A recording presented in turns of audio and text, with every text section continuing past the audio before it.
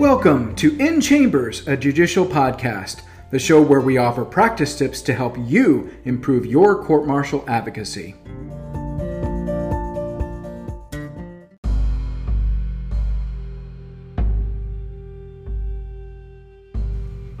The views expressed are those of the creators and invited guests. Our views do not reflect the official policy or position of the U.S. Army Trial Judiciary, the U.S. Army, the Department of Defense, or the U.S. government. These opinions and our personal observations do not imply how any particular military judge would rule in any particular case.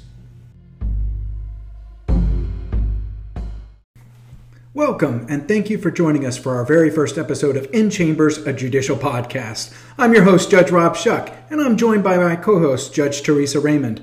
We offer this podcast as a way to convey our experiences working with litigators in Army courts-martial. We hope these observations will be beneficial to you and your practice. Your advocacy tip of the week.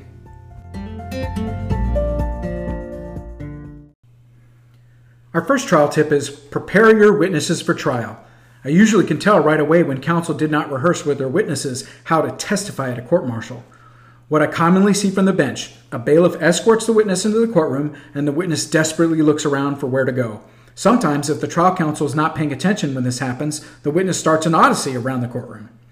During one trial, the soldier called to testify walked all the way up to the bench and stood at attention and just looked at me with a confused look on his face, a look I returned to him. The problems didn't end there. Another time, a nervous soldier, right after being sworn, was directed by the trial counsel to please take a seat in the witness chair. Without question, the soldier sat straight down into the chair that had been turned around by the prior witness. He sat at attention and stared directly at the wall with his back to counsel. After cracking a smile, we were able to get the young man turned around the right way. Now, what happens when direct questioning is finished? Time and again, when the direct questions are finished and counsel says, no further questions, there goes the witness. She stands up and bolts for the closest door. Whoa there! The rest of us have some questions for you. As many of you know, witnesses, both military and civilian, are often extremely intimidated by the formal courtroom setting. The room is full of officers and senior NCOs, and that nervous witness is the focus of everyone's attention. Most counsel are laser focused on preparing for what their witnesses will say on the witness stand. You should also focus time on preparing them for the mechanics of how they will say it. In my experience, most attorneys either fail to prepare witnesses for the mechanics or they delegate too much of this responsibility to someone else. Here are some ideas. Rehearse the mechanics with your witness and the order of events with their testimony. This involves three things: the courthouse, the process, and what is expected of them. Orient them to the courthouse. Walk them into the courtroom and provide them an orientation of the room. Show them where the panel, counsel, accused, and military judge will sit. Show them where they will go to be sworn in and where they will sit to answer questions. Tell military witnesses to raise their right hand with authority. I once had a judge in our circuit comment favorably when a soldier did facing movements when called to testify.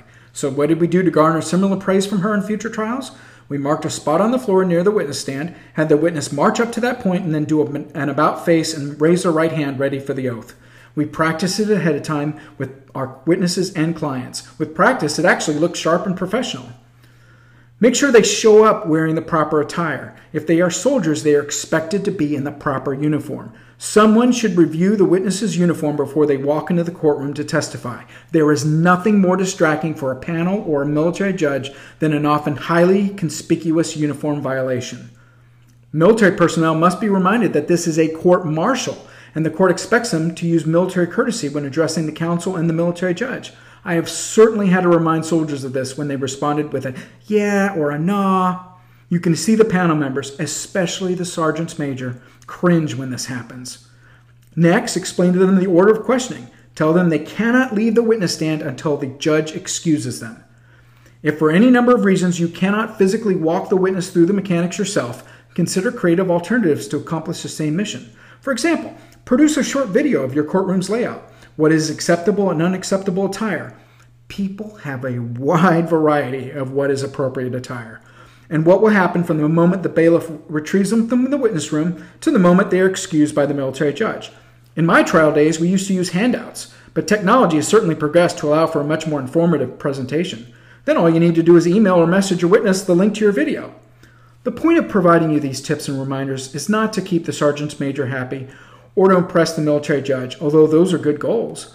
The point is to keep you focused on the things that happen in the courtroom in front of the decision maker that impacts the decision maker's impression of the credibility of your witnesses. Bad witness management, gaffes, and missteps on military protocol distract your decision makers and detract from the credibility of your witnesses. Try the best case you can. The first step towards doing that is to eliminate distractors and detractors. Don't let your witness become one of my future podcast anecdotes. If you don't rehearse, then certainly be prepared that your evidence presentation will start literally off on the wrong foot. And that is your very first in-chambers advocacy tip.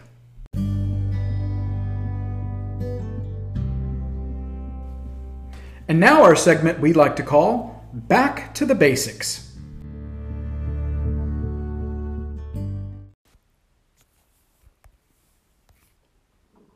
Welcome to Back to the Basics. In this segment, we draw your attention to practice concerns that we all know as guiding principles that may have simply gotten lost in the complexity of our trial practice from day to day. This particular segment deals with knowing your audience within the court-martial and understanding what they expect of you. A main concern for any advocate in an Army court-martial should always be the perception and experience of the panel. We have to keep in mind that our panel is almost always made up of senior leaders, advisors, and decision makers. The typical context wherein which they receive information is commonly the battle update brief. Now, the pace of these briefings is always rapid fire. Staff officers have basically 30 seconds to update the commander on their area of expertise and all of their ongoing actions. If a briefer takes longer than 30 seconds to give their information, it is likely they will receive a friendly block of instruction about how to improve their delivery. We completely lose sight of this expectation when we are in the courtroom. That becomes obvious when we are randomly fumbling about with furniture, taking up the time of the panel to set up equipment in their presence, and moving about in the courtroom without the expected sense of urgency.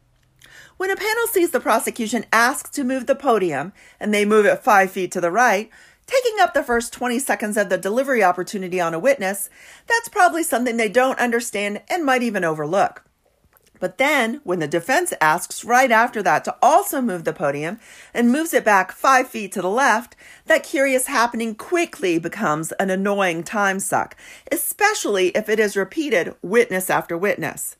More than likely, you have irritated your panel with the move the podium game. Likewise, when you have waited until after court has been called to order to set up the television, switch out a video, or to plug in a laptop computer to feed to the large screen for presentation, you are, to some degree, showing disrespect to that panel. Not only are you wasting their time while you fumble about, you are telegraphing to them that you do not believe that their time is very valuable. What they see is you doing things that largely do not matter to them. In their minds, you do not have the benefit of special rules governing how an officer should behave just because you're an attorney. They expect you to deliver succinctly and efficiently. So, while moving the podium may have a very legitimate purpose behind it for a particular witness, the moving the podium back and forth game is something to be avoided at all costs. Also, be ready to move when it is your turn to conduct an examination.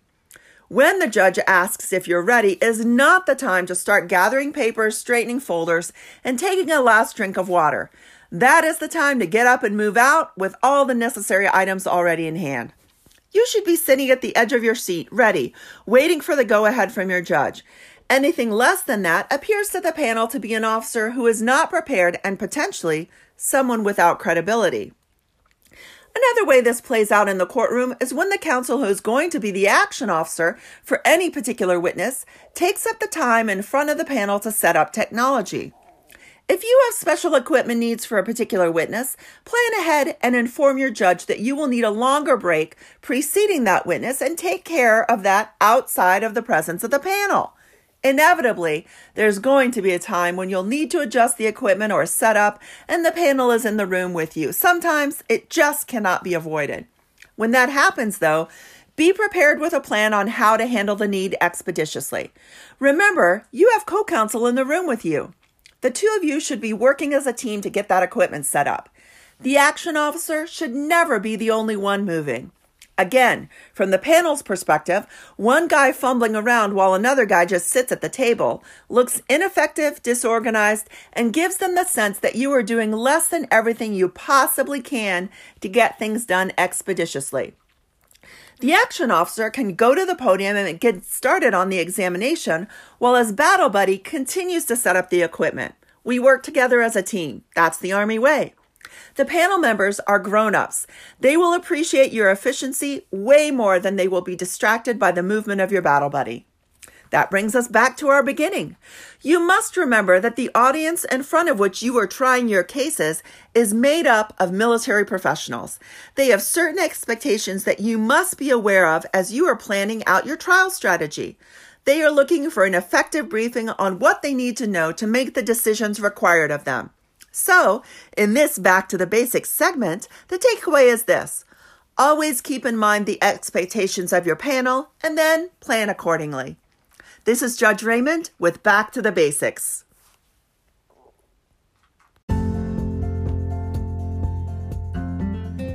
Judge Teresa Raymond and I are excited about the possibilities for this venture. Our hope is that this format will be useful to you and allow you to incorporate this information into your own trial advocacy training. Listen to it while exercising for the new ACFT, while you commute to your latest trial, or when you need that little extra pep for your litigation prep.